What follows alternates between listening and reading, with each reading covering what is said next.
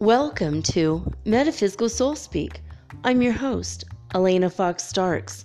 Hey guys, I hope you're doing really well in this moment in time, and that whenever and wherever you happen to be in this wild world of collapsing timelines and quickening time frames, I hope that you are able to act as if you have the best of all relationships, all your friendships, all your family, even your romantic relationships, but we did speak about that on Monday. But I hope that you are able to feel and affirm all of the relationships that you want. And the ones that are not serving you, I hope that you're able to rise above. If you ever watched the movie The Secret by Rhonda Byrne and a whole host of other people that, guest starred, I suppose, in the movie, you will remember that they said in one part of it that if you have a super high vibration and somebody's being very negative and very rude, and they have a very low vibration, that it's going to be that you will not be able to be in the same room as that person. The universe will just take you up and out of that situation. And then they had a dramatization, of course, in the film where a woman was just happy and her life was going really well, she looks like a business executive and she's got all this money. She's doing well for herself. And her husband's always trying to argue and be mean and hold her back and hold her down. And she was jealous. I mean, he was jealous of her. And it's like, oh, oops, I got a meeting. Bye. I gotta go. Universe is ringing. I gotta pick this up. So maybe you're in a situation where you have friends, but they're not being very good to you. Like maybe they're backbiting, backstabbing, or they give you all kinds of compliments, but they're backhanded. Oh, I hate that. Hate that. Ooh. Oh, nice dress. I liked it the first time you wore it last year.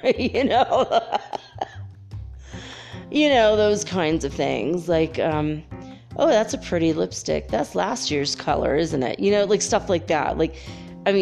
Honestly, for me, I don't give a crap. I'm not a fashion mogul or whatever. I don't even know anything about fashion.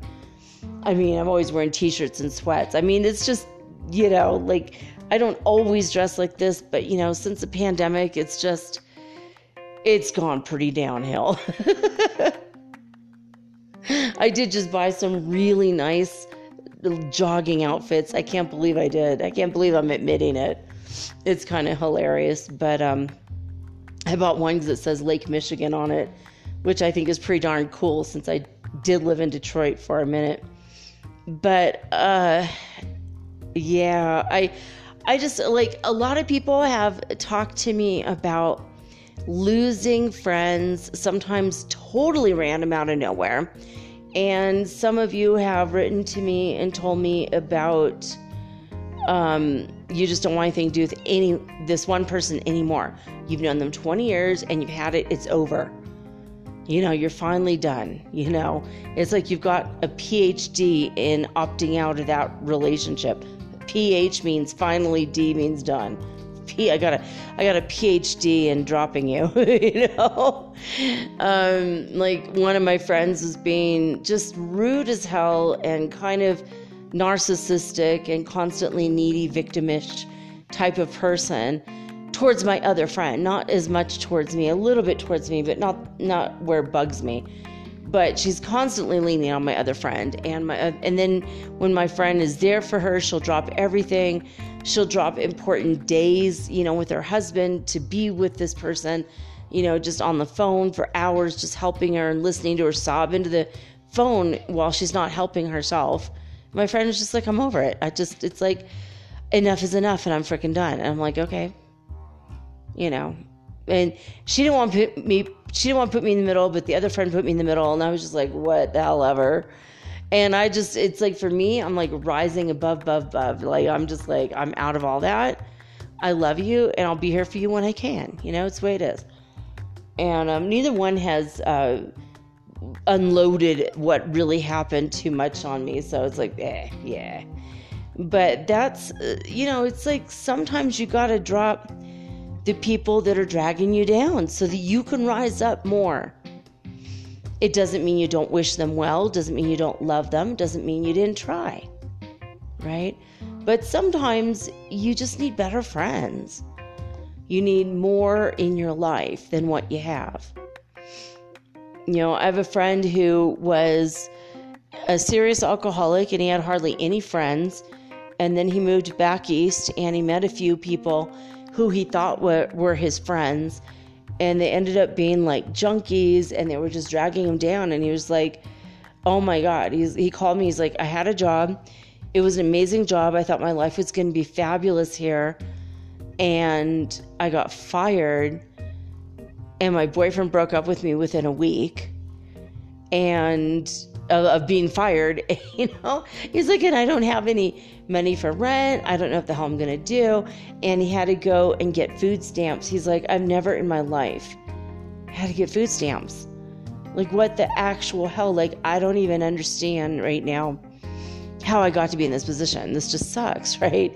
And he was still doing the drugs and not so much drugs, but drinking and dragging himself down and associating with people of that vibrational level. And what you have to understand is, for you to rise to a better station in life, you have to raise yourself up. Vibrational. You have to be a vibrational match to the people you want to match with. You can't hang out with junkies and expect, to be rubbing shoulders with the presidents of corporations like Mind Valley Academy and, I don't know, can't think of another one right this. Oh, Gaia is another good one. I mean, I'm thinking the good spiritual corporations, not the evil ones. But you can't be, in your life, you can't be expecting to have great friendships and not being a good friend, obviously. So there's some obvious things there. But you also can't just, like, if you want to hang out with educated people who understand what's going on in the world, you can't just go to the high school dropout convention. I don't know what that is. MAGA rallies. I'm just kidding. I don't know.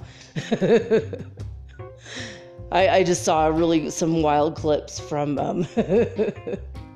like super uneducated people, and I think they seek out these people for the Daily Show, and anyway, it's kind of hilarious.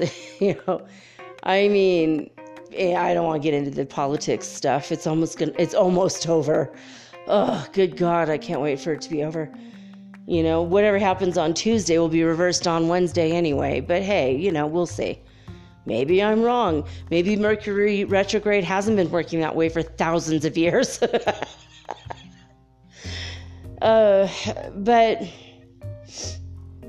I mean, it's just so hard for me not to talk about this stuff.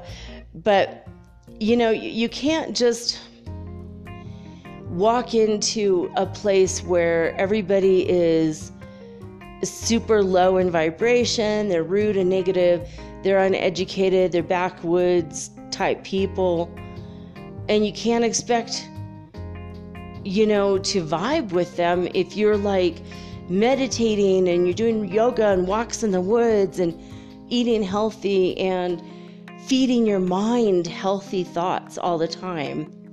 You know what I mean? So you have to vibe at a very high rate, and you're going to attract high vibrational people, but you have to go to where the high vibrational people are. I lived in a real small town with my kids growing up, Magalia, with my husband, and we loved it there, but at the same time, like, I did not relate to any of the people. My husband and I, we always joked that when we leave this town, there will be nobody with a degree. The teachers that taught in the grade school all had degrees, but they didn't live there. And we're like, it's like during the day, there's a lot of educated people in the town. And then when the teachers leave, it's just you and me. That's just, most of the people, all of our neighbors had dropped out of high school. And so we had some of our neighbors were friends, it's like, all right, okay, a couple of them were actually self-educated, which is awesome. But we had like zero in common until the one neighbor started to meditate. And then we had a lot of stuff in common with him, but we kind of became teachers for him. But other than that, we were just like, man, we were really at a loss. We didn't know what to do. But what we did was we hung out with each other. We hung out with the kids. We raised our vibration. And then I got a flash to take my daughter to school in Chico, California. And all of a sudden, a whole new world opened up before us. And for a time, we had a bunch of friends that were parents of all the other children. They were incredibly awesome people, and they were all educated. And we were like, oh my God, it felt so great. It was like a breath of fresh air. Like, finally, we finally have friends that have what we have. Like, they're educated, they're smart, they're curious about the world. My husband had gone into this store. It was like a hardware store. He was looking for a specific kind of nail or something, and he knew that that's the last stop before having to drive the 20 miles to the nearest store after that actually would have what he wants. And so he went in there to this little place, and he said something about, we'll look it up. This guy asked him a question. He's like, we should look it up. And he's like, oh, but the library's closed, and I wouldn't know how to look. And he's like, well, you should look it up on Google, like do a Google search. And he's like, I don't know what you're talking about, sir. And he's like, just, on the internet. And he's like, I don't get you. It's like, this wasn't like 40 years ago, okay? This was like, well, now it's 20 years ago, but in the year 2000, you should know what the hell the internet is, and Google and computers, and it's like he had no clue. And this wasn't like an 80-year-old man. This was like a guy who was 20. And we were like, oh my God. And then my husband was joking with them, and he said a very famous quote by Mark Twain. And the guy was like, oh, that's hysterically funny. And he's laughed and laughed and laughed. Like, my husband was like the smartest guy on the planet. And my husband's like, well, obviously I didn't say that. It's a quote from Mark Twain. And this guy says, oh, did he go to Paradise High School? I don't remember that name. And my husband he said he's like, his heart sank, like, he's like, oh my God. He's like, we can't be friends with people here.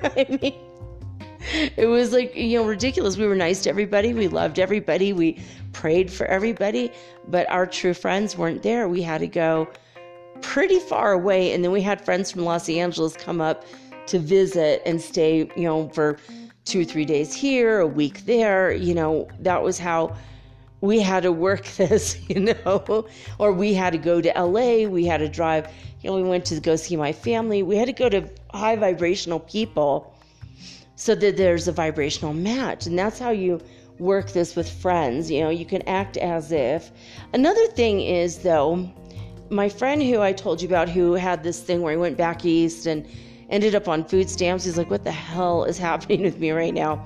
Lost his job, lost his boyfriend. He came back to California, and he had to go through some things, but he did get sober, and now he is an ordained minister and has his own congregation, and he's doing incredibly well, and so well. And back then, like when he was first trying to make it, and he got jealous because I had degrees. I'm like, but you're smart too. You could get degrees too. And he didn't believe in himself.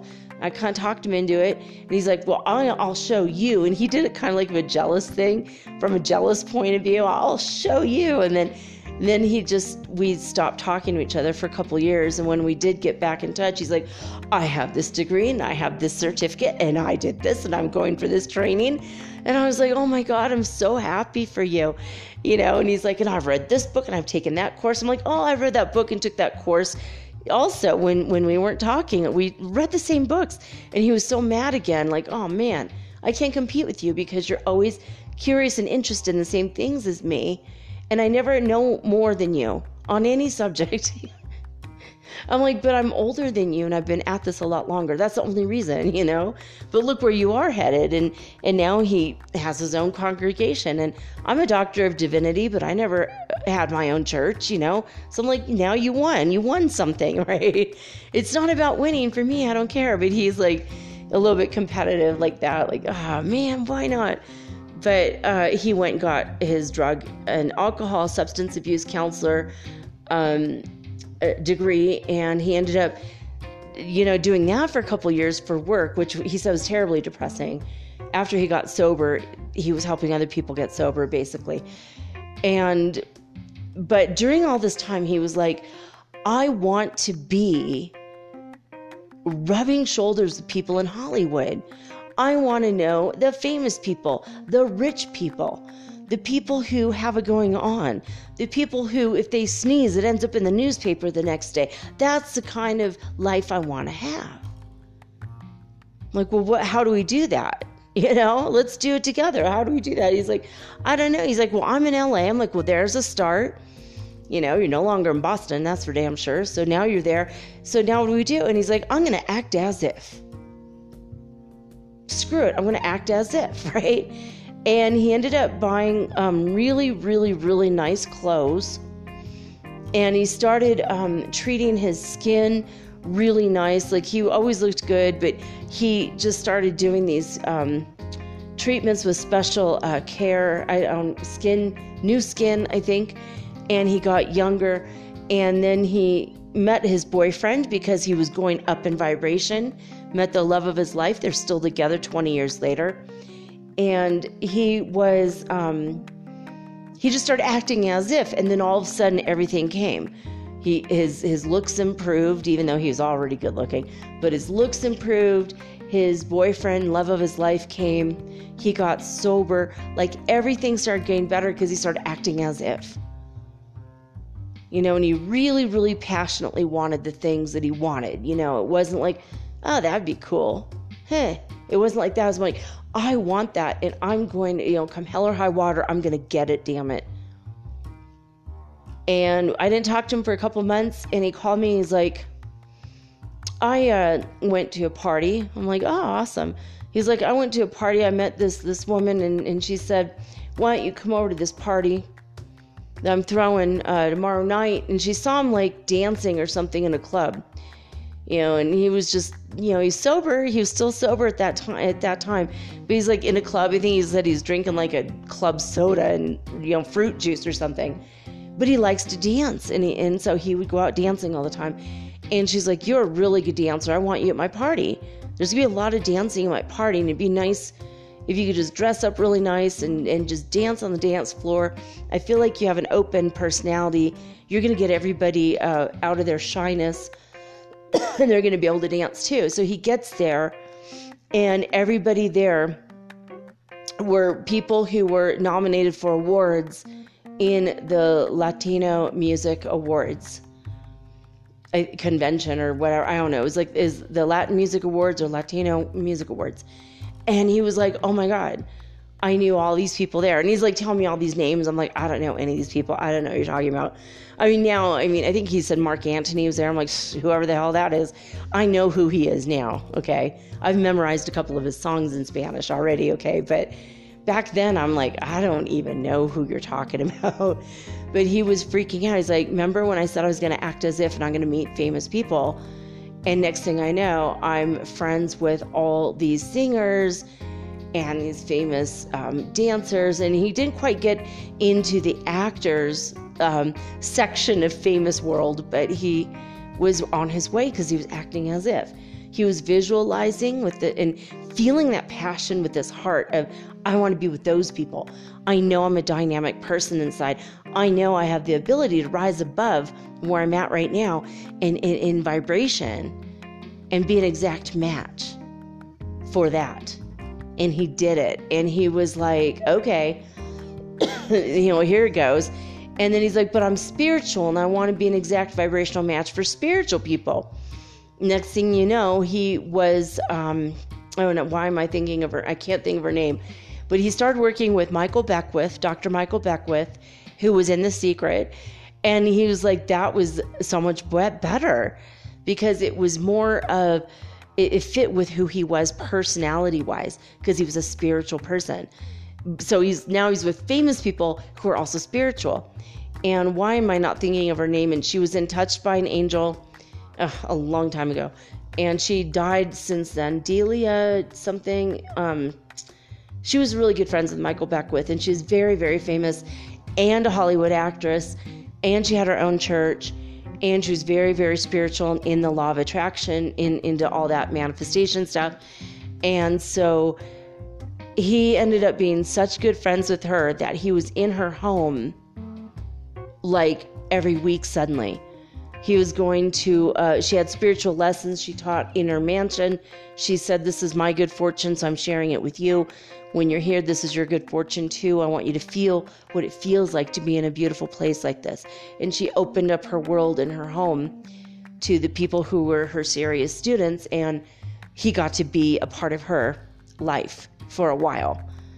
He ended up being friends with Nicolas Cage's ex-wife and ended up doing some stuff on TV with her. So now not only is he rubbing shoulders with people that are famous, he ended up being on TV himself, right? And it was through the friendships. And that's why I'm saying to you, pick where you want to go. Raise your vibration to that level. And just, you have to impress upon your brain, the reticular activating system of your brain, which normally is in charge of fear, worry, danger, doubt, all the negative stuff, but it keeps us safe. So you have to love it. Thank you for keeping me safe. Yeah, I should be afraid of that spider. That little fucker could have bit me and killed me. It's a good thing I stepped on it in time. I mean, some spiders to me look super cute, and I talk to them and wave to them and hope that they'll wave to me with one of their 8 arms. Usually they snub me, they don't wave back. But if they're super cute, I'll let them be. But if they look really scary, and I know what a dangerous one looks like, and sometimes it's like I apologize. I wish them good luck in their next life. I have to do this. I'm sorry, especially if they're super fast. Ugh, I had to kill one today. It was on the towel that I put around my body when I'm done with the shower. Oh my God. I couldn't even with that. It makes me too freaked out. I just couldn't. But you got to impress upon the reticular activating system part of your brain, which is kind of at the base of your brain, at the top of your spine. And that's like when you feel like the hairs on the back of your neck and you're like, ooh, someone's looking at me in a weird way. Or you go out in the forest and you feel like there's a mountain lion looking at you. If there's one looking at you, that happens. Like the hairs stand up on the back of your neck and you just kind of bristle up all over and you just, ugh. And, you just look around like, oh my God, I don't want to be food. I need to get the hell out of here. And it's that part of your brain that gives you that thought, right? So it does keep you alive, but if you reprogram it and you pre-program it and you get it ready so that you are ready when you meet your opportunity, you're going to be like, yeah, all right. You'll meet someone and you just got a good feeling, and then they say, hey, why don't you come to my party? And then you get there and boom, there's all the people you wanted to meet. Oh my God. There's my next best friend right there in the corner. And she was waiting for me this whole time, but I had to raise up to that level, that vibration. Now we're a vibrational match. She's interested in spiritual stuff and she's interested in all the things. And now we're being friends. And this is incredible, right? So basically, you have to program your brain, program your reticular activating system for what you want. You have to communicate with it. You have to focus on what it is that you want. According to Dr. Joe Vitale, who also was in The Secret, he said that his number one rule for himself for manifestation is to only focus on one thing at a time. And he doesn't mean like this hour focus on getting a car, and then at 3 o'clock you look at your watch, now it's focus on getting a house, and at 5 o'clock you're going to focus on getting the career of your choice. 8 o'clock rolls around, you're focusing on the friends you want. No, you focus only on one thing. So you have to, out of the 5 things we're talking about today in the Act As If series, or 5 things we're talking about this week, I want you to pick the one thing that means the most to you, that you want the most right now. Focus on that and don't stop. Just be like a bulldog with a bone, like you're handsome Dan of Yale, and you're just like, I'm never gonna let go of this bone. I'm gonna be there forever. Okay, all right. Handsome Dan does not have a bone in his mouth. If you don't know what I'm talking about, you have to watch Gilmore Girls or look up anything at all about Yale and the Handsome Dan. You'll see what I mean. They have a stuffed dog. You'll see what I mean. It's strange, but you just focus on one thing. You don't stop thinking about the one thing, and you never ever, you push away all the thoughts of not having that thing. So tonight we're talking about friendships, and we're talking about affirmations this week as well. So if you want to, as Joe Vitale says, change your beliefs to get a different reality. That's what we're doing, all right? So if you change your beliefs and you believe that you deserve the best friends, maybe you have, maybe you always wanted rich friends and you scripted for that. Now you have rich friends, but you got snobby rich friends, the ones who are born with a silver spoon in their mouth and they've never worked a day in their life and they're really negative. And, maybe those are your friends are like, man, those are the wrong rich friends, right? Maybe you don't want that. Maybe you don't care about that, but maybe instead you want spiritual friends. You want friends that are going to be authentic, genuine, respectful. They're going to honor you. They won't take advantage of you. They won't ask you for money. The real friends that are going to not, at every chance, make you a victim of their whims. You want to have friends that are going to love you, honor you, be there for you. The friends that you could call at 3 o'clock in the morning if your girlfriend or boyfriend broke your heart, and they'll be there for you. The friends that you could call at 4 o'clock in the morning with a great idea for a business plan or a funny joke you just heard, and they're not going to bite your head off and hate you and block you on all the Instagrams and Twitter and Facebook and all that. You don't want someone who's going to just block you at random. You need someone who's always going to be open to you, right? And someone that if they call you at 2 a.m, you're going to be so grateful that you have such a great friend. Someone that you could just call and just shoot the shit with for like 4 or 5 hours at a time. And it'll feel like an hour has passed and you're going to be like, whoa, where'd the time go? Well, that's a good friend. You have a million things in common, or maybe you have nothing in common, but you could just gab and gab and gab, sometimes about nothing. You want the kind of friend that if you lost touch for 10 years through some random chance event, and then you got back together, it's going to be like you never parted ways with that person, and you're going to fall back into place right where you were with them 10 years ago. Those are the best kinds of friends. The ones that recognize your soul, that recognize your heart, They don't pick you because you're the fat friend and they're going to look skinny next to you. A friend of mine was overweight compared to me all the time, and she accused me of that once. And I'm like, what the hell are you talking about? She's like, I know I'm your fat friend. I'm like, what? And she's like, everyone needs one, to make them look thinner. I'm like, that has never been in my mind, ever. She's like, then why are you hanging out with me? I'm like, because you're funny as hell.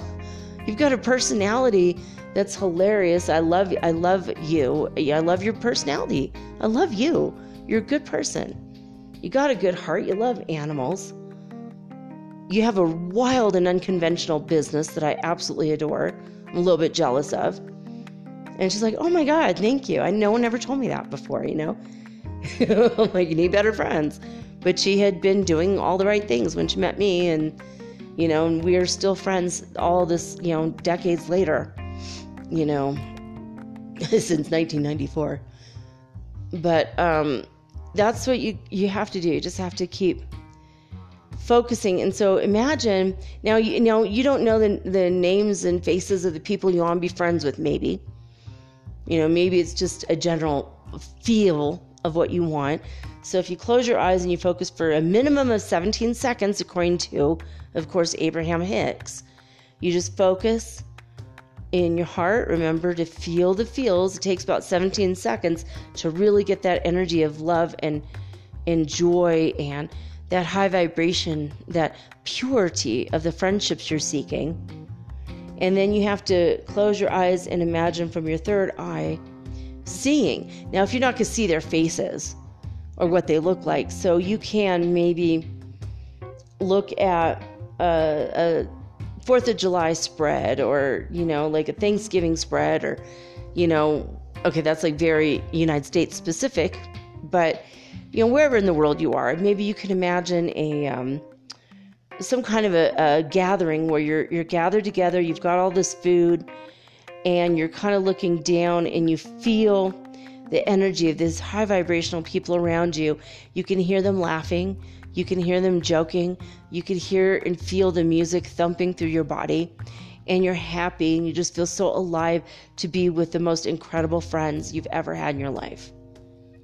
Right? So feel those feels. And when you see it in your mind, see a scenario where you don't have to look at the people directly, because you don't want to force... you don't want to like magically somehow force people to be your friend, right? So if you just imagine that they're with you, like maybe you see them from the back and you see them, maybe they're all wearing ballroom gowns, because that's the kind of friends you want. You want to go out dancing in the ballrooms. I don't know. Are there ballrooms anymore? I have no idea. Maybe you want friends to go bowling with, so you hear the sound of the bowling pins being knocked down, and you hear people cheering. Maybe you're the one bowling and the people are behind you. And when you hit those pins and you get a strike, everyone behind you cheers because they're supportive of you. Maybe that's a scenario you can imagine. Whatever it is that you want to do, whatever activity you want to do with your newfound friends. So have that in your mind's eye. Feel it in your heart, what it feels like to finally be respected, finally be loved, finally be accepted for who you are.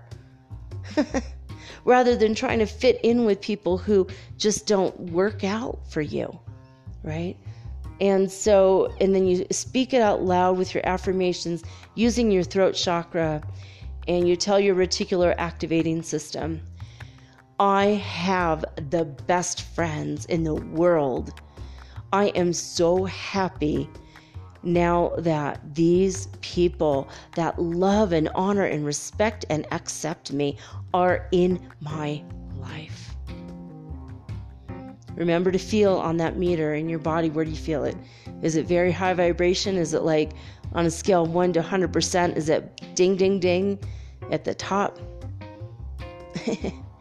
And you just keep doing that. Just keep doing that. So there you go. That is my 2 cents for the day. Today's collective card for all of us is taken from the Rebel deck. I always go with my spiritual guidance on what deck it is for the day. This was what my spiritual guidance said today. This is the Oracle with attitude, with zero filter, zero fucks, and all fun. I mean, literally, it says at the top, open if you dare, and on the back says, brace yourself. This is an Oracle that is quick and dirty and direct. So here we go. This is the card that came out as I was shuffling. Make better fucking choices. Make better fucking choices. And you turn it over, and it says, if you are pissed at where you are, then stop taking yourself there. If you are pissed at where you are, then stop taking yourself there. There you go. That's pretty good. Obviously, a very direct message. Pretty good message.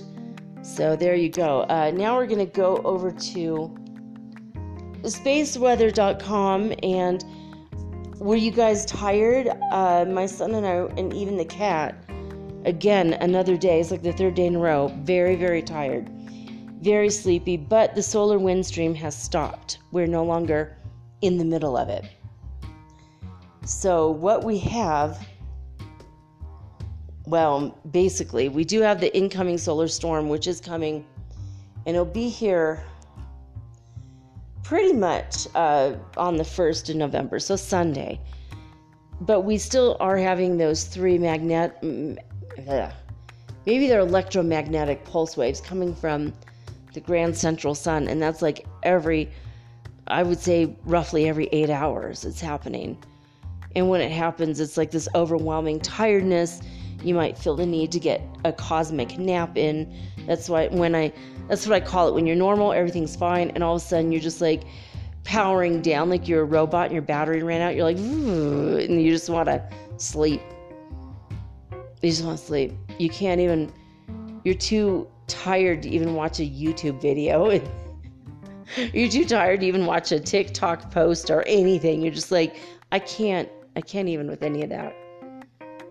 You're too tired to have a conversation. You know, I always get up and drink water and splash water in my face, see if that makes me feel better. And if it doesn't, I pretty much know it's just time to take a nap, accept whatever changes are coming my way, and get to it. So there's some more pictures of Aurora Borealis on spaceweather.com. Some gorgeous fringe. It's kind of purple and hot pink. A lot more green. It's more normal, but very, very pink and purple on the edges. That's pretty beautiful.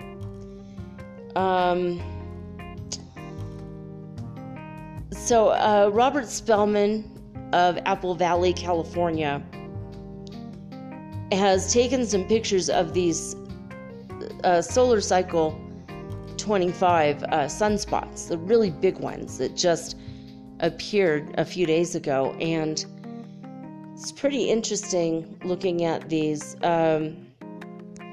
If you've ever wanted to see a sunspot, it's in a black and white. He used a black and white camera, I guess, and that's what's going on with that. Let's see. There are no significant coronal holes facing the Earth side of the sun right now. We're still a little leery of what's going on with this giant sunspot that just appeared. So we used to have a big stream of solar wind that was flowing for about 5 or 6 days, and it's done now, which is good. That's good. You know, the CME did break off from the sun. It'll hit on the 1st of November. So even though we don't have solar wind, we do have a coronal mass ejection, you know, all that plasma coming our way. So there is a brand new sunspot, AR 2778 and 2779. And they both have beta-class magnetic fields that is harboring energy for C-class solar flares. They're on the lower right half of the sun. And I think by Sunday or Monday, they'll be on the other side of the sun.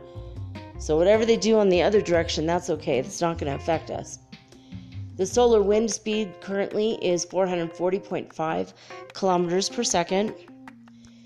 And the Ulu neutron counts is 9.4% of the space age average, which is high, and it's up 0.2% in the past 48 hours.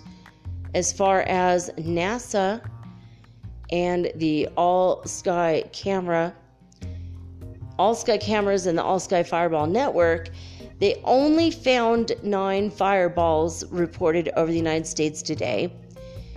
And one was a southern taurid, and 8 of them were sporadic. So there's that. Schumann resonance today, coming out of disclosurenews.it, was only 37 hertz frequency. It's not, bigger than normal, but not too much. So, and the HeartMath Institute, while their site is up and running, they have not yet updated for Tuesday, and so all we still have is numbers from Monday. So there you have it. That's it for my scientific news. It proves that we're all not crazy. Trying to think if there's some things I wanted to mention that's been going on around here. I did have a vision on Tuesday. I don't know if any of you had visions on Tuesday of kids, like children, babies. I've been having a lot of very intense and deep prophetic dreams this week, especially on Tuesday. I've been absolutely consciously aware of hopping timelines, or I'll go to bed and wake up in another timeline and I just feel it. Something's off, something's different. Like I said, my grandbaby, who has not been born yet, and it's from my twin flames family, side of the family, and is from one of his children, and I haven't, this person's not going to be born yet, not for a couple years, but she's been, I don't want to say haunting me, pre-haunting me, I don't know what it's called, but she's been visiting me in her little white spirit body. And the only time this ever happened before in my life was when my daughter came to me 10 years before she was born to try to get me, to go in the right direction. And when I met her dad, it was like she was constantly with us. He was seeing her, I was seeing her out of the corner of our eye.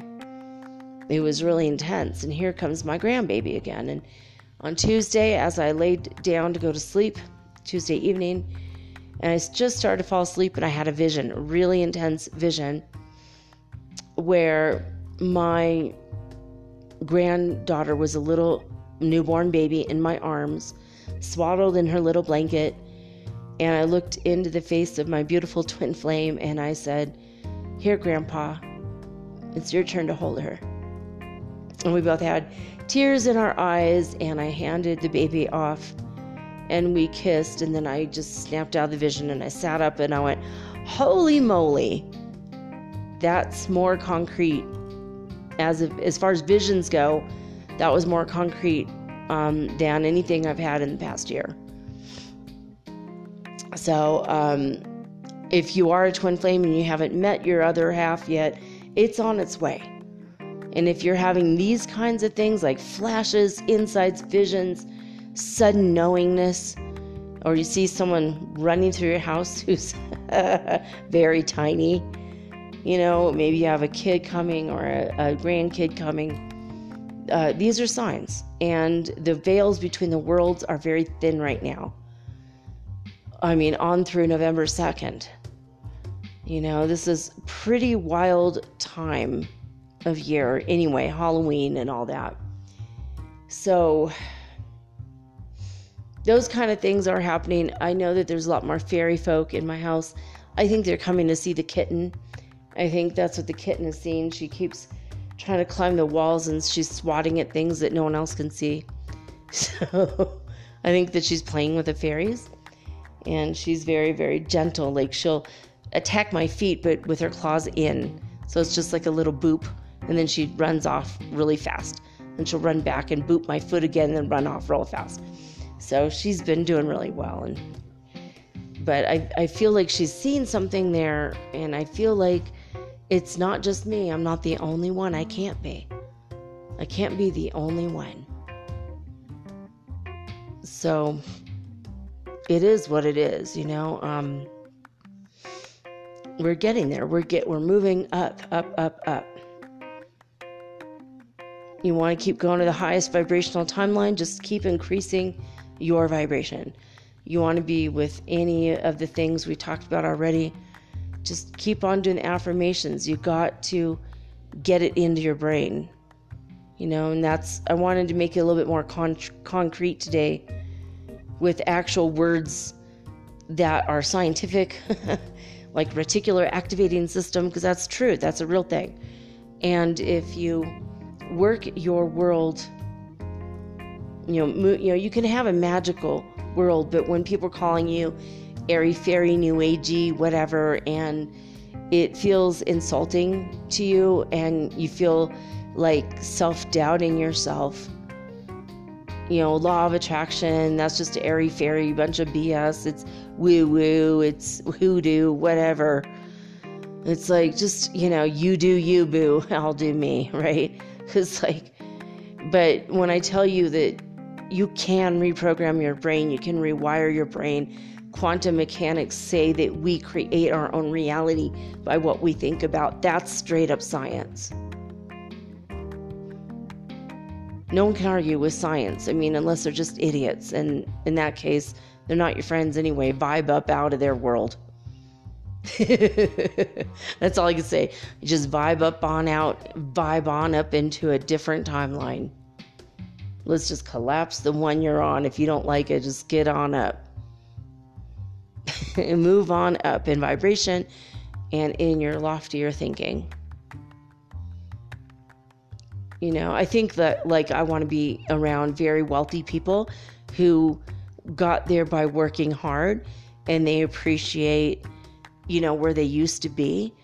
And maybe people that are very deeply spiritual, use the law of attraction, and that give back to society. They're not judgmental. They're very loving and accepting. Those are kind of people I want to be friends with. So who do you want to be friends with? You got to think about it. There's been a lot of amazing things in the news and that I haven't had a chance to express. I wanted to say I think it's wonderful that Pope Francis has said it's okay for gay people to be in relationships and committed partnerships, and that we should no longer judge people like that, whatever. So he said something like that. It was very strange, but the way he put, he didn't say marriage is okay, like gay marriage, but he's inching his way along into a progressive future, which is incredible. And God bless Pope Francis for that. I'm glad he somehow made it okay. But he kind of put it in a way that we should no longer bully people who are in the community. It's like, well, thank God, as someone from inside the community, I am really grateful for that.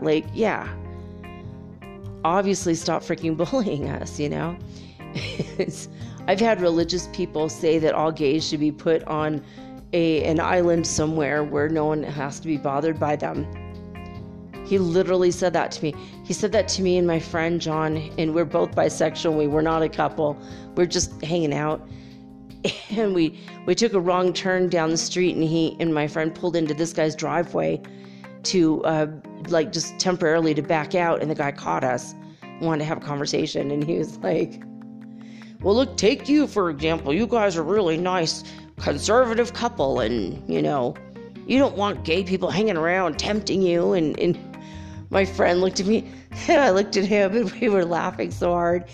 He's like, people like us. He's like, gay people belonging on an island? And he's like, yeah, it's not right. The Bible, blah, blah, blah. And he just went off on his diatribe. And my friend's like, well, for the record, we're both gay. And he's like, what? He's like, yeah, we're both bisexual. We're in the community. And you just said that we're really nice people and you wouldn't mind us to be your neighbors. But you didn't really know us when you said that. You had all these assumptions, just like you have all these assumptions about people in the community. And it was just like, it blew the guy's mind, and the guy started crying, and he's just like, I'm sorry, I feel like an ass, We're like, yeah, that can happen, When you're a bigot, that can actually happen. So it was like one of those moments where we're just like, maybe we change this guy's mind, and he's not going to be a bully towards gay people anymore, or anybody in the community. And, but thank God, this is like one step closer to people not being bullies, not being judgmental. It's one step closer to everybody coming back into unity, actually having, a beautiful energy, around us. Like, we all deserve love, right? No matter who we are, no matter how we identify, whether we're, homosexual or heterosexual or bisexual or asexual, it doesn't matter. We all deserve equal honor, love, and respect, right? And if you've never seen The Secret movie, by the way, you have to go see The Secret. You have to see it. It is a must-see movie. And you must see it more than once, like 10, 20, 30 times. Because every time you see it, it does something different to your brain where you're going to start to believe in yourself a little bit more. There was a story about a man who's in the community who was a comedian, and people were like, calling him all sorts of horrible names and bullying him and throwing trash at him. And when he started thinking better about himself, all of a sudden people were very nice to him at his work, and when he's doing stand-up comedy, people didn't boo him off the stage anymore. And when he's walking home from work, he was no longer beaten up by hooligans, Like, suddenly everyone loved and accepted him the moment he loved and accepted himself, because your beliefs create your reality. Change your beliefs to get a different reality going. So I'm happy that the Pope took that step. Oh my God, first birth control and now this. That's progress. That's intense, right? So there were some other things that happened, and now I can't exactly remember what. It'll come to me probably by tomorrow. There's been a lot of articles on the time crystals. If you're interested, just do a quick search on your favorite search engine. There's, I think, Popular Science had an article. I want to say the Washington Post. I saw an article there too. A lot of very strange things about this. A lot of quantum mechanic stuff immediately. A lot of stuff about time travel all of a sudden. A lot of stuff about all the atmospheres on all the different moons and planets in the solar system. Out of nowhere, we have this explosion of knowledge. Suddenly they know the atmosphere on Io. Suddenly they, know what's going on Venus. And now they're saying that they messed up, and so maybe it wasn't a life form, or maybe it wasn't, like what they thought a couple weeks ago. They misread it. Now there's a different verdict, I guess. But all this wild planetary stuff, all these new discoveries out of nowhere. We have a comet. Is it a comet? No, it's an asteroid, which is just a rock floating through space, basically. And it just became an asteroid, or maybe it's a comet. No, it's an asteroid that became a comet. Oh my God. I barely even know what the hell these things mean, okay? I'm not an astronomer. I love astronomy, but I'm not, I'm just like an armchair astronomer. So, meaning I look at the sky through the window when I'm sitting. Okay, never mind. I'm just kidding. But anyway, it became a comet, and it's in our galaxy. So it's now shooting and streaking across the sky. I don't know what sparks just a random rock floating through space. What makes it into a comet where now it has a tail and it's racing its ass across the galaxy or the universe? What makes it do that? I don't even know. But we got a brand new one. They just discovered it like yesterday. The pole shift is underway, according to suspicious observers. In the past several decades, they discovered that the magma is flowing upwards in Yellowstone, and it's moved up it's quite significant. And they're trying to figure out how space weather has been affecting it lately. They're worried, of course, always worried about the Yellowstone going off, which is a massive super volcano, blow a big hole in the center of the United States if it goes off. So it's very, very, very scary. And so they're trying to, they're obviously constantly studying this. And there's a brand new discovery that was just made, and it was just reported recently, like yesterday or the day before, about that, where the lake has been rising, and it's not because of rain, it's because of the magma underneath has been building up from the supervolcano. So they're still trying to figure out why that is and what's going on there, but the seismic activity, lots more earthquakes than usual, and apparently overall there's been a lot more volcano explosions going off around the world. And I guess the last ice age, what happened was, and this is super creepy, I didn't know that all of the population of the earth died except for 11,000 people. I don't know about you guys, but don't you find that very, very odd and creepy? Like, a lot of us are more related than we thought. That's creepy as hell. So that was some of the news that has come around. A lot of it is very, very odd.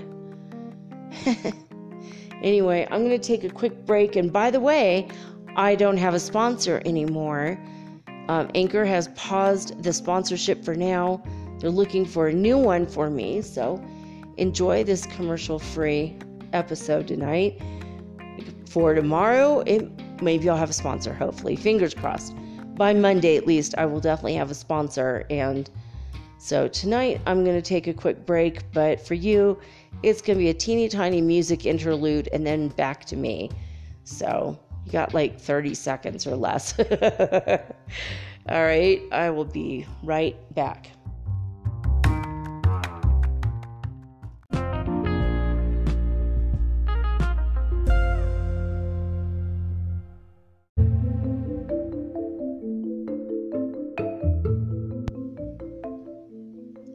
All right, guys, this time of year is spooky and weird, so we're going to start off with some spooky things, literally spooky ghosts.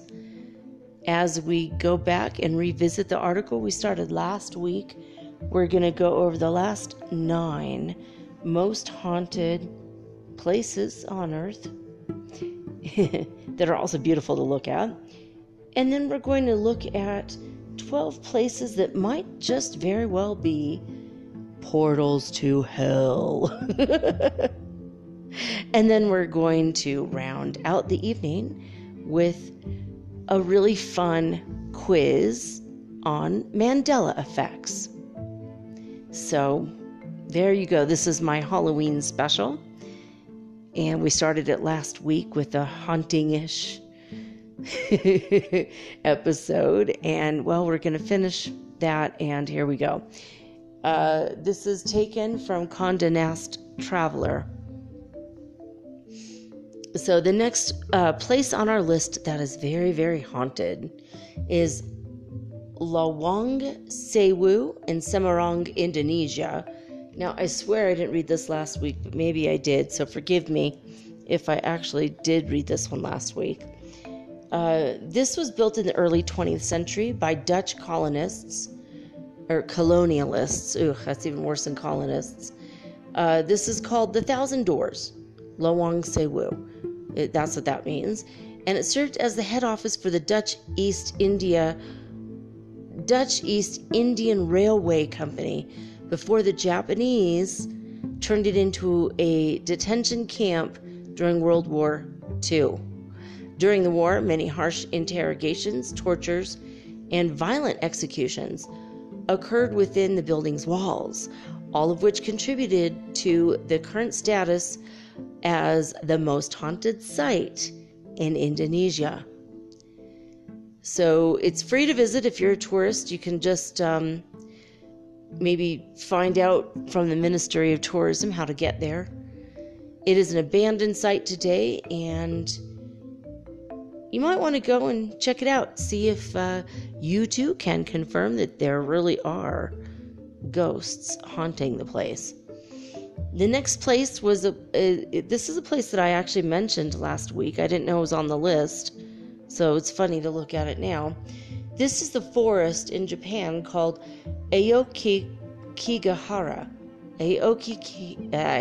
Okay, maybe I can't say it. Aokigahara. Aokigahara Forest in Japan. It's really, really beautiful enough if you look at the picture here. But it's at the foot of Mount Fuji, and it's a beautiful, serene-looking forest. But what they call this place, what the Japanese people call this place, is the suicide forest. Yeah, it's the home to many, many ghosts. It has been the site of over 500 reported suicides since the 1950s. Some blame the trend on the forest association with demons in Japanese. Well, they're saying mythology, but demons are real, so I guess if you go there, you might be haunted and tormented by the demons that inhabit the forest, and hence you may wish to off yourself. Some people also point out that there's a large underground deposit of iron, and it interferes with compasses, and you can get lost really easily there. And well, if you can't get out of the forest, you can't go down the road to the nearest Japanese burger joint. I don't know. Do they have those? I don't know. Maybe people just starve to death in there because they can't get out because the iron deposits. That's also pretty crazy. In fact, they say many hikers will mark their path with tape or even string. Well, at least it's not breadcrumbs, am I right? To find their way easier back out of the forest again. So at least it's not everybody that goes there. It's just some people that get annoyed with, the demons annoy them. Anyway, the next place is and by the way, you know what, before we get into the next place, I read watched a really cool video today by Sadhguru, Sadhguru. That's his name. He is a supposed spiritual master. I think he is. I feel that he is, but and that's what it says on his YouTube channel. But a lot of people call themselves that, and they really aren't. But I think he really is. It's just a feeling I get. I will have to continue to look at him, his little videos. But I think he's a real deal. Anyway, he said that if you are not spiritual, but you manage to live on this earth in one lifetime under 1008 moons, full moons, that means you have to live to be 84 years old minimum, that you will then break the karmic cycle and you don't have to come back, even if you are not spiritually aware. Because that's not everybody's path, right? So I wanted to, speaking of suicide and living and having a reason to live, if you live to be a minimum of 84 years old, you'll never have to come back. So there is, for me, a reason to live. At least to be 84. I just want to point that out. I thought that was pretty darn cool. He said, in fact, if you ever know anyone who's 83 and they're cranky and crotchety and negative, and then when they turn 84, they're kind of like relaxed and they're different. Because the karmic hold that this place had on them is over. And they feel lighter and freer, more joy-filled, and they're better.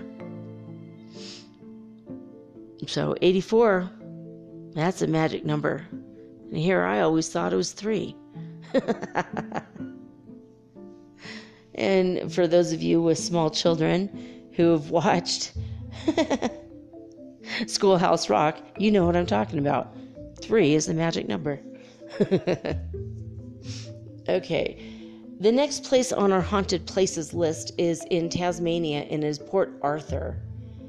This looks like really like a cool place that, it'd be fun to visit. But it began as a penal colony. Oh, well, not so much now that I know that. It was built in 1833, and it housed British convicts and was abandoned in 1877. I like those numbers, 33 and 77. That's very strange, isn't it? So during this time, this was an inescapable island that focused on correcting the morality of the inmates, and they used methods like solitary confinement and mandatory church services. Well, none of that shit's gonna work, but okay. The settlement was a destination for a lot of tourists, of course, but when it was abandoned in 1979, it was officially labeled as a historical site, I guess, to preserve it. So today, the New York Times describes this place as an impressive apparatus for remembering, complete with a fairy interactive exhibit for children and well-trained guides. Well, that sounds kind of creepy, though, for what it is. And they do have ghost tours available of the ruins and the open-air museum, as well as a nearby Isle of the Dead, which is housing for the bodies of the deceased convicts and the ones that are in unmarked graves. So that's not, I mean, for our intents and purposes tonight, sure, that's great. That's not all that good. Yuck, right? Okay, Taj Mahal. I did not know the Taj Mahal was haunted, did you? In Mumbai, India, the Taj Mahal Palace. It's pretty much kind of a mausoleum. I mean, this guy, he was Muslim. He built this beautiful place for his wife. She died during the construction because it took so long.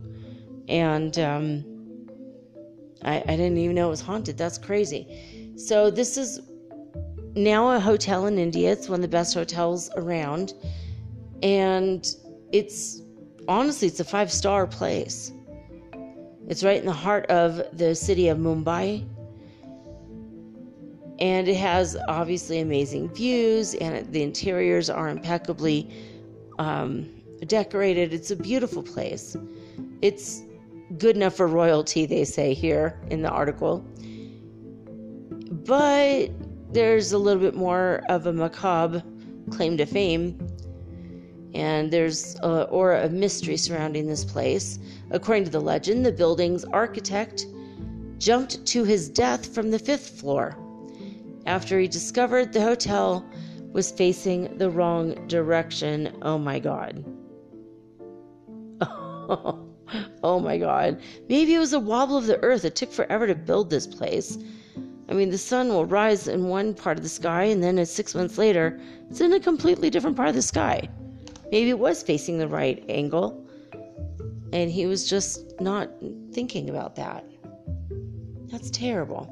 Anyway, his spirit does roam the halls, and it runs into guests. He runs into guests in the hallways, and he walks around on top of the roof, apparently quite often. Ooh. You can't be eating my earbuds, sweetheart.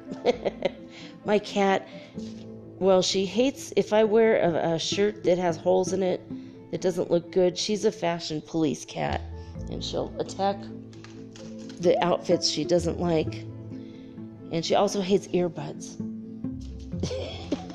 But now she's attacking my notebook, so maybe she's just in an attacky mood. There you go, honey. She has her toys in my room, and I make toys I upcycle stuff for her all the time, so she always has new stuff to play with, and she's growing like crazy, but she's now attacking my notebook. She's enjoying that. All right.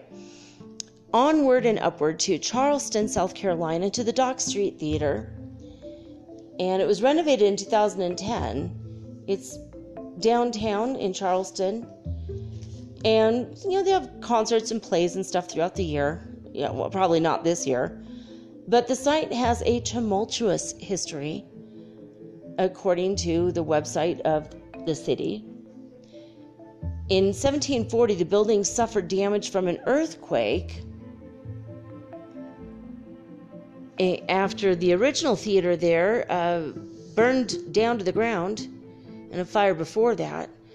And in 1886, during this earthquake, I guess the fire was in 1740, and in 1886 was the earthquake, and then it was abandoned and fell into disrepair until the early 20th century.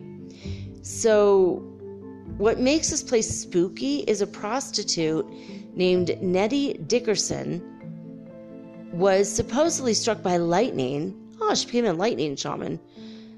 While standing in the balcony in the mid-1800s. Oh, I guess it killed her. That's not good. And her ghost is said to glide along the theater's second floor. Well, that might be interesting to see. Oh, yes, of course. In San Jose, California, that's where we go next. We went to the East Coast. Now we go to the left coast. Winchester Mystery House, of course.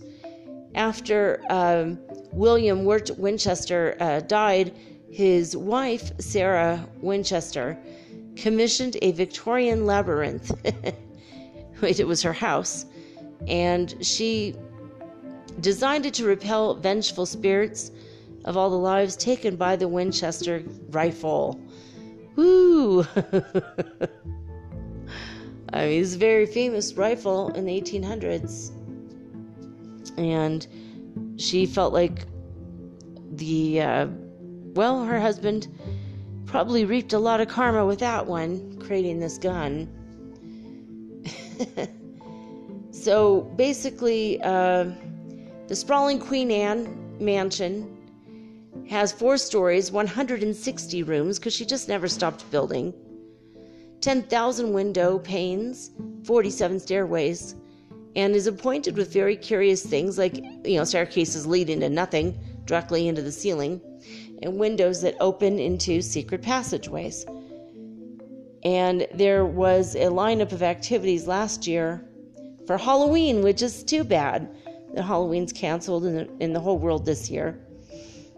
But it sounded like it would have been super weird and fun. The Winchester Mystery House. Next place we go to is, far, far away, down under to Canberra, Australia.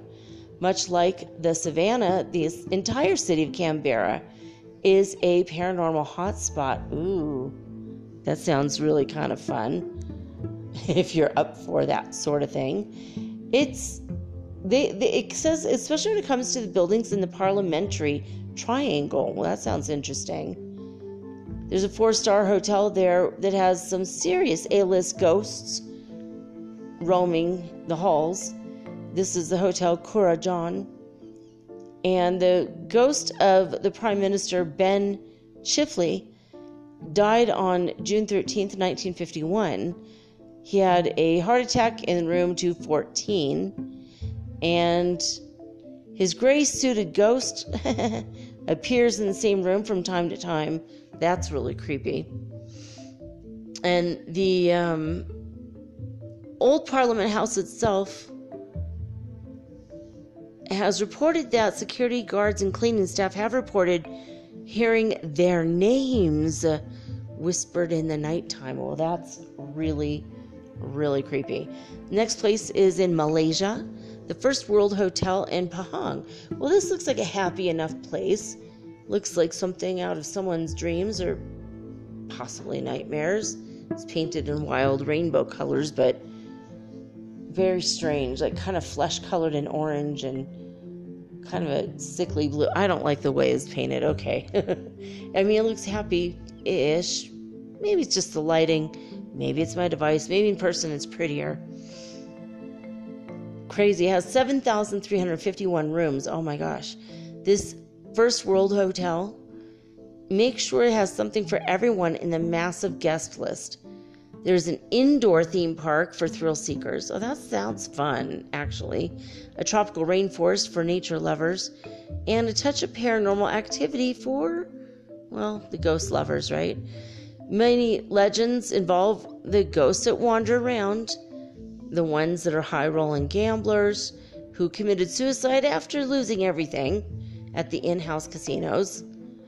And after staying in the hotel, one person on TripAdvisor said there was unseen forces pressing onto my body while sleeping. Well, that's creepy as hell. In Canada, in Ontario, the Carl Beck House. This is like a beautiful place. This looks like one of those places. I kind of dream of this kind of architecture quite often. This is really beautiful. Built by lumber magnate Carl Beck in the late 1800s. This is a house in the city of, I cannot even say this, Penetanguishene. I don't even know if that's right. Anyway, it's one of the most haunted houses in Ontario, Canada. According to the legend, Beck lived with his family there in this house after his wife died, and his oldest daughter was put in charge of raising the younger kids. And when he died, inexplicably, after he put his oldest in charge of all the kids, he only left $1 to her in his will. What a slap in the face. So now there's an angry female ghost, which everyone presumes is Mary. And then she appears in the upstairs windows once in a great while. You'll probably haunt the house too if your dad only gave you $1 inheritance. And then they said #Team Mary. Yeah, no kidding, right?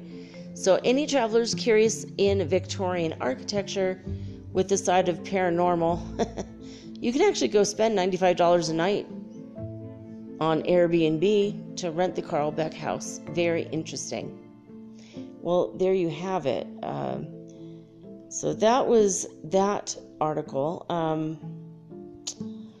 Now we're going to go to something slightly more sinister. Places that appear to be a portal to hell. The underworld. Do they wear underwear in the underworld? We will never know. Sometimes the Earth's surfaces tend to fall through and forms abscess. I'm like abscess? No, it's kind of like an abscess for the Earth. Abysses. Thank you very much. Abysses of varying degrees of depth.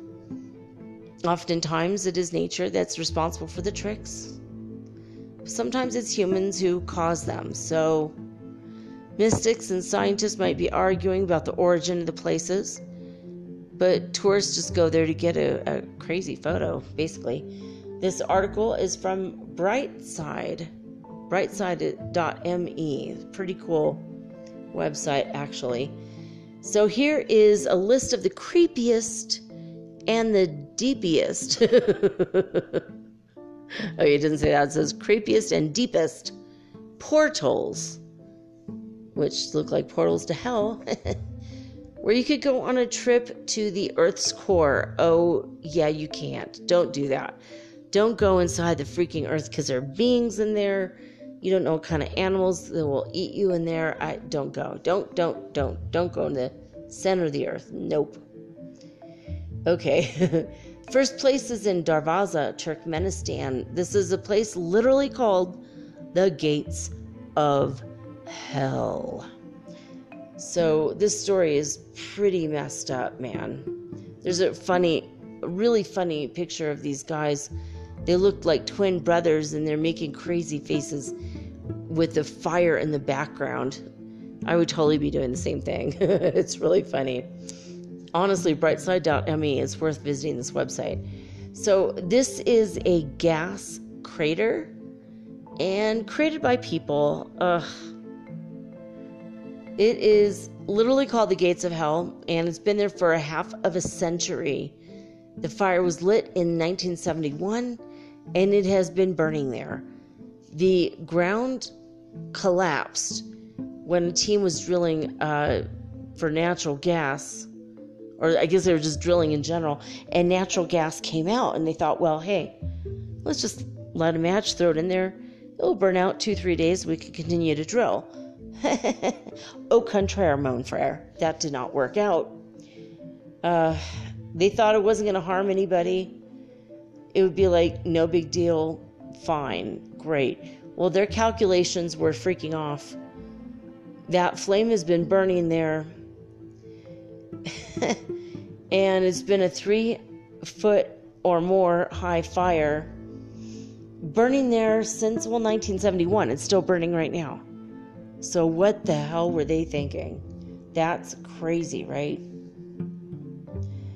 So the hole itself is 200 feet in diameter, and it is 65 feet deep, and it's just constantly on fire, I guess. So there's that then.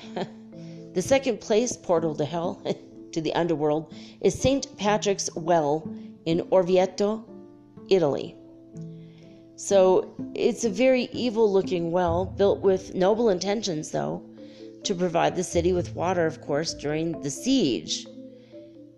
I don't know which siege they're talking about, but let's roll with that.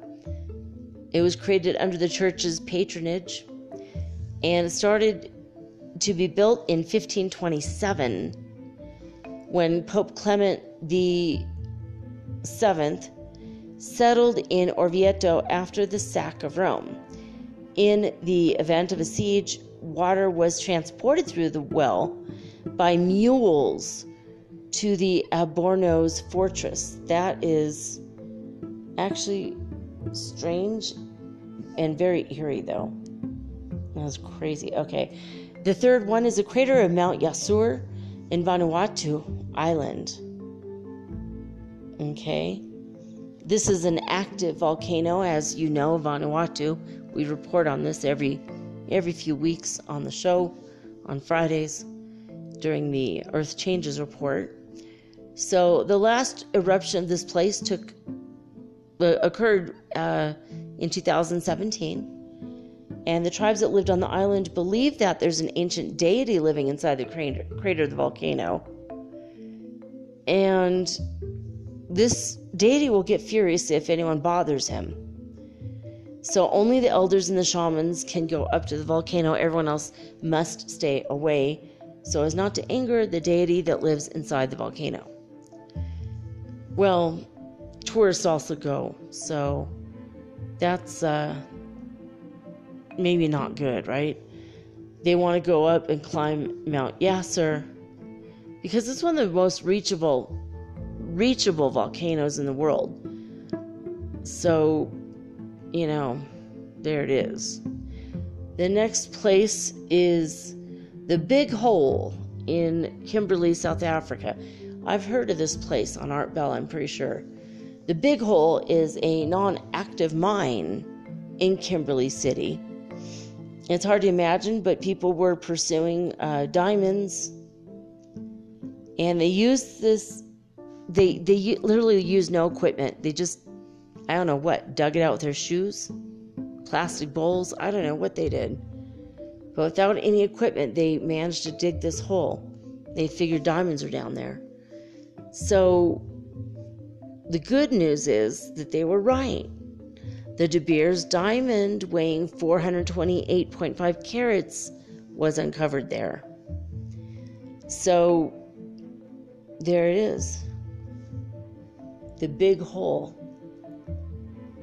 in South Africa. It's crazy when you see there's like a city in the background and this big hole, but depending on how deep it is, that's kind of scary. Speaking of holes, there's a great blue hole in the Belize Barrier Reef. I don't know if you guys have ever seen this picture. It's pretty wild. It's like dark blue. So they called a giant marine sinkhole. Has a diameter of 1,000 feet, and it is 400 feet deep, and it just one day formed naturally. The destination attracts people, of course, because it's so mysterious. But what's really creepy is a lot of people die there. It has an unofficial name called the Divers Cemetery. Well, that's creepy. The hole has the unofficial name, but the fact is that the depth is suitable only for very experienced divers. And, well, if you're a newbie, it's not going to happen. Don't even bother. So, a lot of people die because of how deep that place is, I guess. The next place is in Portugal, is the Inverted Tower of Masons. Wow. Very crazy looking. You have to go check out brightside.me to check this out. There was a mysterious well built at the beginning of the last century in Portugal in a town called Sintra. And it is a transition from darkness to light. There's a spiral staircase that surrounds the well, symbolizing the passing of the circles of heaven or hell. It just depends on what direction you go. Well, that's creepy. So, some time ago here in the initiation well, Masons used to perform their initiation rites there. The depth of construction is impressive. A 10-story building could actually fit inside of it. So, that's pretty crazy. Oh, this place is really, really strange. A spillway into a dam's reservoir in Northern California. It just looks like a beautiful lake or a river, and there's a giant hole in it. It looks like everything's being drained out. So the largest man-made, at least it's man-made hole, is located in the U.S. in Northern California. It's a spillway, it's extremely impressive, and lots of water crashes down in just seconds. The construction was built 50 years ago, and it induces intense feelings in tourists from all over the world. I don't know, it just, to me, it looks like the anus of the lake. You gotta see this. It just looks like a big a-hole in the center of the lake. It's really crazy. Brightside.me, you'll see what I mean. You'll know, you'll laugh. You'll laugh, you'll cry, you'll kiss your $5 goodbye. No. Just kidding, the website's free. Alright, the next place that is a portal to hell, or the underworld, is Wangdong in China. That's looking pretty crazy. There's a lot of pictures here, so hold on. Okay, so a lot of spelunkers in China accidentally discovered a system of caves that are enormous there. So there's like fish that have never seen the light of day. They're like pale pink, flesh color. That's creepy.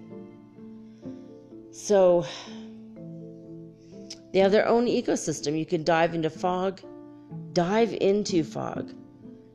or watch clouds from inside the caves. That's very, very strange. The underground rivers and lakes in the cave system are inhabited by living things that aren't found anywhere else on Earth. There's even albino fish.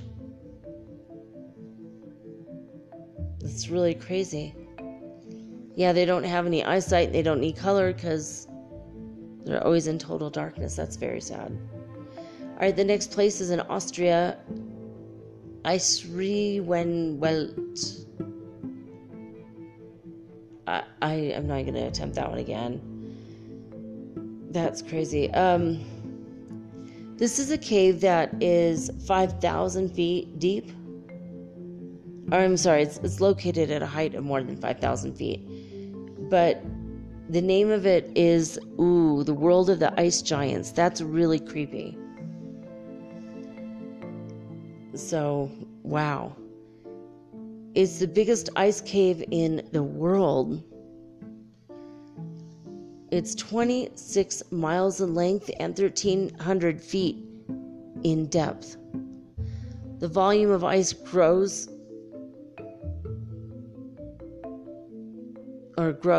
is more than 1 million cubic feet. So you have to walk up 5,000 feet to reach the cave. And then it says something about a funicular. I have no idea what they're talking about. So moving right along. Oh yeah, the Guatemala City sinkhole. This is terrifying. Right before I moved to Guatemala, this happened. This is just random. It just happened out of nowhere.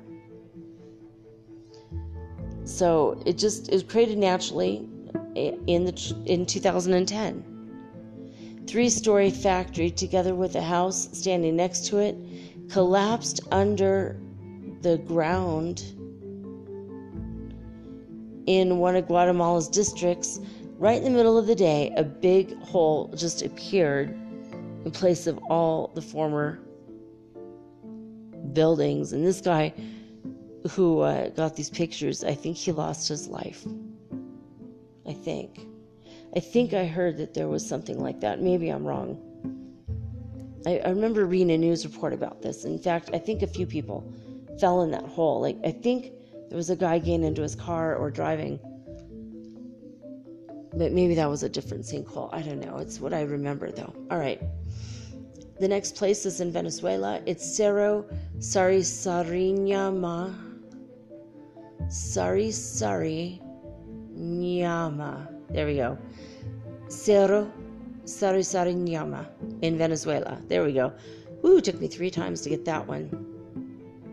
That was this huge. There's people like spelunking, or is it called spelunking if you're on a rope going down? I know spelunking is when you go into a cave. In a way, it's what they're doing. So this is among the Tepuis, or the flat top mountains. And this is a place that's very isolated from the rest of the world in Venezuela, which now most of us can't even get into the country if we wanted to, because of politics and the dictator living there. But hundreds of years ago, enormous sinkholes were formed in this place. That's really crazy. I did not know that. The biggest ones are located in Mount Sarisariñama in the state of Bolivar in Venezuela. And what they discovered was a separate living ecosystem at the bottom of the holes, isolating the rest of the world. And there are bigger trees inside of it too. So it does sound like a real underworld. It sounds like what we've talked about on the show a little bit before. Thinking that inner earth thing, that middle earth, is actually inhabitable. It's kind of weird and creepy. Next place is the ice caves, the Novsky ice caves in Russia. This is eerie because even though they're ice caves, there's a bunch of red light in there. I don't know what that is. So hopefully it'll clear it up in a minute. The Mutnovsky volcano, where scientists discovered the ice cave, is in, of course, Kamchatka. I could have guessed. I could have just shut my eyes and said, I know it's Kamchatka. It just felt like it. Because that volcano's been going off consistently for weeks. Maybe longer. So the volcano and the ice cave are totally okay living next to each other. Well, opposites do attract, I guess. So since the glaciers have been actively melting, though, the upper layer of the cave has become very thin. But the backdrop is fantastic, colorful pictures on its arches. I don't know why they put that there. That was weird. I mean, they said something that was like really sad and profound, and then, it's a background for colorful pictures. It's like, it's a very sad and horrible place. But you have t-shirts you could buy. What? Read the room, before you say random shallow stuff. That's crazy. I mean, you can take colorful pictures there. It's really beautiful, but I don't know. I mean, that's scary to me. That's very scary. That volcano's going off all the time, man. The fact that the cave walls become very thin, that could become a sinkhole. That's really scary. So there you go. That's it for our unearthly landscapes, places to hell, portals to hell. I wonder if there's other ways you could just like walk on in. I'm sure there are, just caves, entryways, just walk on in and just keep walking until now you're living in the center of the earth. It's kind of creepy to me, but it is a real, I think it's a real thing. I think the people do live there. Too many stories from too many cultures suggest that it's real. You know, from the Hopi to people in Peru to Admiral Byrd flying over Antarctica and seeing the hole and flying into the center of the earth, literally. And I think it's all real. Anyway, last but not least in our unholy trilogy of Halloween horrors, it's not that bad, is it? This is Metaphysical Soul Speaks, so it's never going to be that bad. We're going to talk about Mandela effects that were listed by All Time on YouTube. I highly recommend just subscribing to the channel now if you like weird stuff like this. If you have a penchant for the Mandela effect. What is the Mandela effect, you ask? If you're new to this concept, this might blow your mind. So as we're going along, living our life and looking at things in our pop culture, decades can go by, and then all of a sudden we realize, oh crap, we've remembered something wrong. Well, that's weird. But why is it called Mandela? And maybe we didn't remember it wrong. Maybe we hopped a timeline and our memory is still intact from what it used to be. That's what my theory is.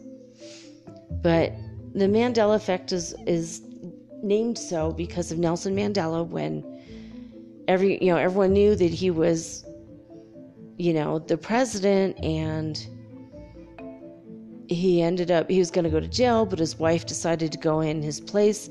Somehow the government agreed to that. He ended up being the president, and he was an incredible president. Everyone loved him. And then he died in the 1990s. That's what I remember. But apparently what the real reality is, he just died a few years ago after having spent 27 years in jail, in prison, while his wife became the president, and she became very, very corrupt as president, and I think she ended up in jail too. So what the hell? What story actually happened? That's crazy, right?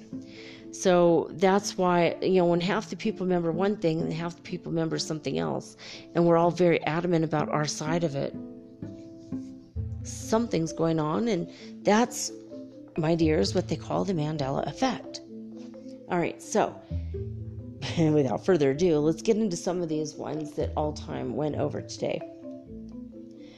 So, King Tut's sarcophagus. What in King Tut's tomb, what they put his body inside was gold and blue stripes, right? And on his crown or hat or whatever, there was an animal there. What do you remember there? Was it a vulture? Was it a cobra, snake? Maybe it was something both. Maybe it was both things. So which one do you remember? Most people just remembered that there's just a snake there. But I remembered that there was both. That there was a vulture and a snake coming out of his hat. And I remember thinking how awkward that looks. But many people don't remember the vulture part. All right, so the next one is The Exorcist, the movie from 1973. There's a scene where the little girl Regan is tied to the bed because she's obviously possessed by a demon. So this is the question. In this movie, if you remember seeing The Exorcist, did in fact the little girl Regan, did she have a feeding tube attached to her face while she was possessed and chained to the hospital bed? Take a couple seconds and answer that. All right, so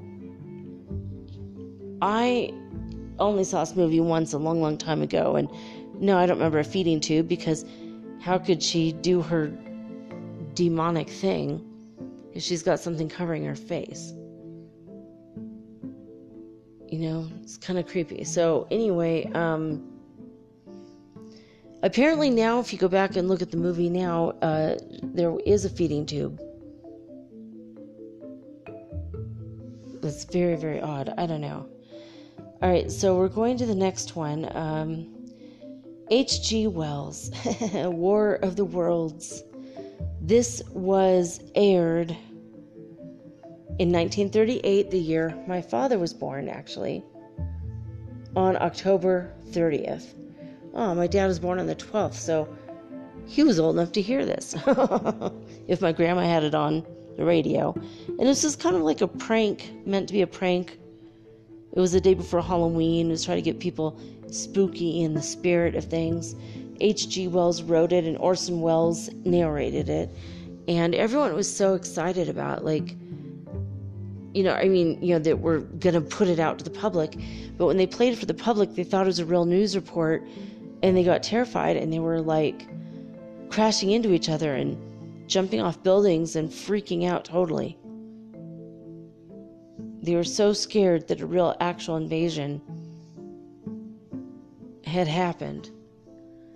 So that's how I remember it anyway. Do you guys remember it that no one was really affected, everyone was calm? Or do you remember it that everyone completely freaked out and it was a mass hysteria? I recall the mass hysteria.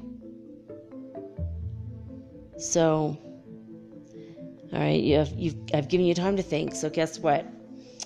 Yeah, it's actually, now when you look at it, no one really panicked, no one did anything, no one cared. I mean, I remember this being like a really, really intense, I remember everyone panicking and freaking out, so this is, what happened now is the complete opposite of what I remember about this. All right, in the Salem witch trials, we went over this in our first or second Mandela Effect episode last year. In Salem, Massachusetts, now during the craze when everyone was being accused of being a witch, and there were some witches, of course, but just people that work with herbs, and they were like midwives. It wasn't as evil and sinister as it was,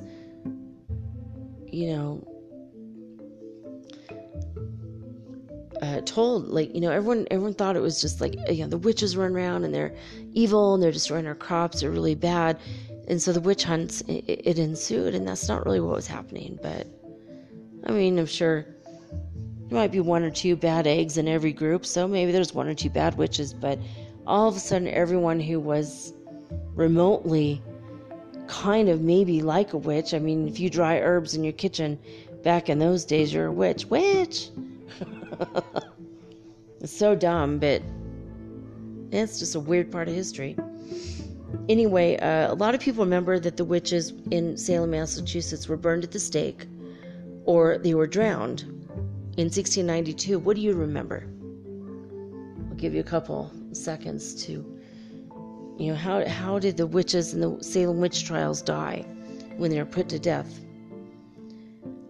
Were they drowned in water? Were they burned at the stake? All right, this is a trick question, guys. They were actually hung, every last one, around the neck, by a rope until dead. Oh, that's it, hung. Now, there was one exclusion to this rule.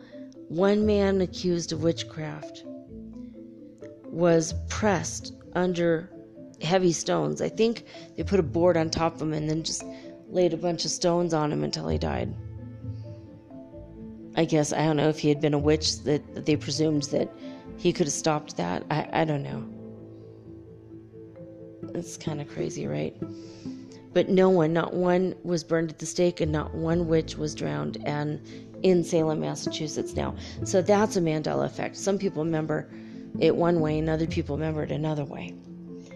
So Interview with a Vampire was a movie that came out in 1994, right when I graduated from university. That fall, I remember Anne Rice was angry because she felt like Brad Pitt and Tom Cruise were shallow. She didn't think they had any talent. She called them like shallow, and she called them just like not very good actors. I mean, she attacked their acting. They were just shallow Hollywood pretty boys, I think is what she called them. So something like that, or to that effect.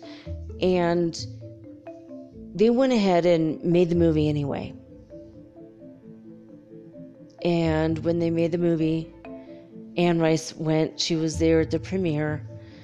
And afterwards, she took out a 2-page ad in the Los Angeles Times, completely and totally apologizing for her ignorant insensitivity and judgmental attitude towards Brad Pitt and Tom Cruise, who both played in this movie.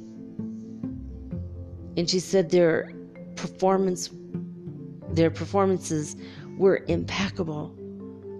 It's everything she thought and felt in her mind's eye when she wrote the book. So, how do you remember the name of this? The title of this place? Title of this book. Oh my God, of the movie itself. When it came out in the theaters, or when you've seen it on DVD or whatever. Is it Interview with a Vampire? Or Interview with the Vampire? I'll give you a couple seconds to decide. All right, so it is actually, the answer is Interview with the Vampire. Oh my God, I had no idea. I remember it as Interview with a Vampire. I even bought the movie years ago I had it in my house. I'm certain it was Interview with a Vampire, which insinuates there's more than one, which in the movie, I think there were. So, of course there were. See, I say the word vampire, and here comes the black kitty immediately. And now she's staring at the wall again at God knows what. So, there's that. All right, so the next one comes from the 1931 movie Frankenstein. Speaking of Halloween themes, first we went from vampires. Seriously, we're talking about an alien invasion. We've talked about witch trials. The Exorcist, which is exorcising demons. King Tut, which is a lot of spooky things surrounding the Egyptian stuff there. Frankenstein's monster, which followed the vampires. So it's all very Halloween-y, I think. All right, so Frankenstein's monster was a movie in 1931. What did he have coming out of his neck? Were they electrodes or bolts? Just think about that for a minute. What did he have coming out of his neck on the sides? 1931 movie, Frankenstein's monster. All right, so guess what? It was not bolts like everyone thought. It's electrodes. That's really, really weird. I always thought it was bolts, so I wonder how many of you remember it a different way. So that's really crazy, right? And I wrote something that I cannot read. I can't read my own writing. All right, so the next one, this one's near and dear to my heart. Every Thanksgiving, every Halloween, I try to make it a point to watch The Twilight Zone. Oh, I love this show. My friend, Grandma Marion, Reverend Marion Jones, who I did a series of episodes on her last year, she was really good friends with Rod Serling because he attended her church where she was and where George, her husband, was. They were the ordained ministers, and they had their own church. It was kind of a traditional, Christian Baptist church, But on the weekends, they would have metaphysical classes, and she would train people in the very things that I am slowly but surely training all of you in as well. But she was very, very good friends with a lot of people, a lot of famous people, Ronald Reagan and Nancy Reagan. I mean, she had a picture up in her house that I wish, to this very day, I wish I had that picture. It was Ronald Reagan. Someone had just told a joke, and he was laughing, and he had kicked his leg up in the air, and Marion snapped the shot of him. And that was in her own backyard. They'd been having a barbecue with the Reagans and a bunch of different people from church. It was like a church picnic, barbecue. Anyway, Rod Serling was a very, very good friend of hers, and they had met, and they would get together for lunch a lot and just discuss things, and every now and again he'd give her a call. And even when he moved away from Los Angeles for a while, I think he was like in Arizona for a minute, and then he was, I think, back east. But the whole time they were friends, he would just call her up and discuss ideas. You know, I had an idea for a show, or I can't, maybe my mind is blocked and I don't have an idea. Well, Grandma Marion, Reverend Marion Jones, oftentimes would not really write the shows, but give him the ideas. A lot of the creepier ones are actually true stories that come out of West Virginia. Things that she witnessed or that people she knew witnessed. So I wanted to mention that because that's pretty damn cool. Anyway, who was the host of the show? Was it Rod Serling or was it Rod Sterling? It seems to be a pretty 50-50 split. Half the people remember his last name being Sterling. Half the people think his name was Serling. All right, so I'm going to tell you the real name is Rod Serling without the T. That was his real name. But a lot of people swear up and down it was always Rod Serling, and no, it wasn't. All right, next we're going to go to a really fun movie that my brother and I went to in 1984. We saw it in the theater. Oh, it was so good, so good. Gremlins, Steven Spielberg's fun-loving, horrific movie. I think came out around Halloween. So when the cute little fur ball turned into the gremlin and he was leading all the other gremlins, was his name Spike or Stripe? Because I remember it being Spike. Actually, his name was Stripe. Very, very weird. And there's two more Halloweenish related ones regarding candy. Remember Sweet Tarts? How did they spell it? Was it Sweet Tarts, 2 words? Sweet Tarts with only 1 T in the middle and 1 word? Or was it Sweet Hearts? I remember it being Sweet Hearts for a while. And I remember they changed it later to Sweet Tarts with only 1 T.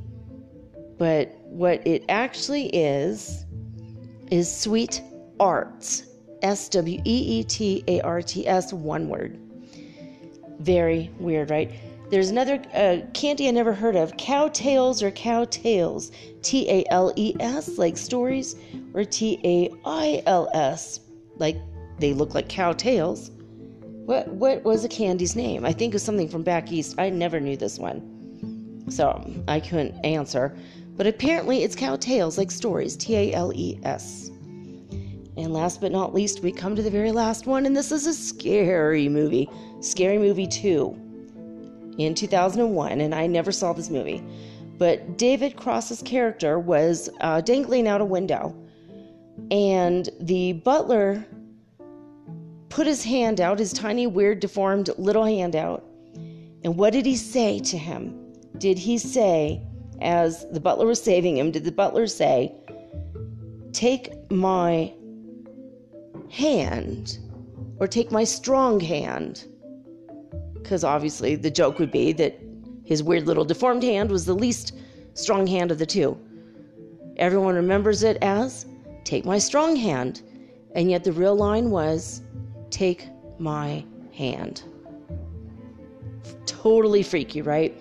So in the comments of all time, somebody said, nope. It was "Take my strong hand," because She has a dog who has a deformed paw, and she says, shake my paw, and he'll shake her paw or her hand with his good leg.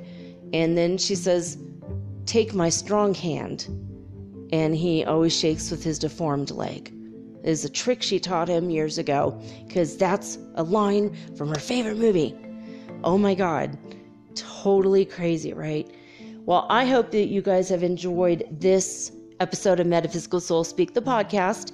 If you want to like, share, subscribe, favorite, and forward all that, thank you so much. If you want to tell everybody in your Facebook groups and Twitter and Tumblr and all the places, maybe even TikTok and Instagram, if you want to do that, tell people it's at anchor.fm/metaphysical, or just tell people I am syndicated internationally, so I'm on Spotify and everything else, iTunes, iHeartRadio, Stitcher, Podbean, Podcaster, the works, Castbox, of course. So thank you for that. I'll be back tomorrow with the Earth Changes Report and weekly Weird World News. So I'll be back tomorrow. That means with all unique and original programming, just like always. And well, with that, I'm going to sign off because I'm running out of time and it's getting late. I don't know if you're my cat meowing, but she's telling me it's time to go to bed, Mommy. All right, I love you guys. Thank you for being on the spiritual journey with me. And I'm glad we're all in this together. I'm signing off now with peace and joy and the high vibes of the holy fifth dimension. Until next time, guys, peace.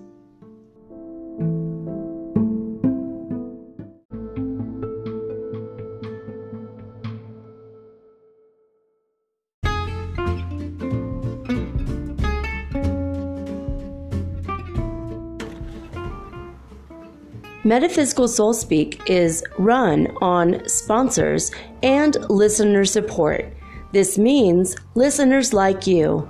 If you are so inclined to support my efforts and my little podcast, please visit me at anchor.fm/metaphysical and pledge an amount of your choosing today. Thank you.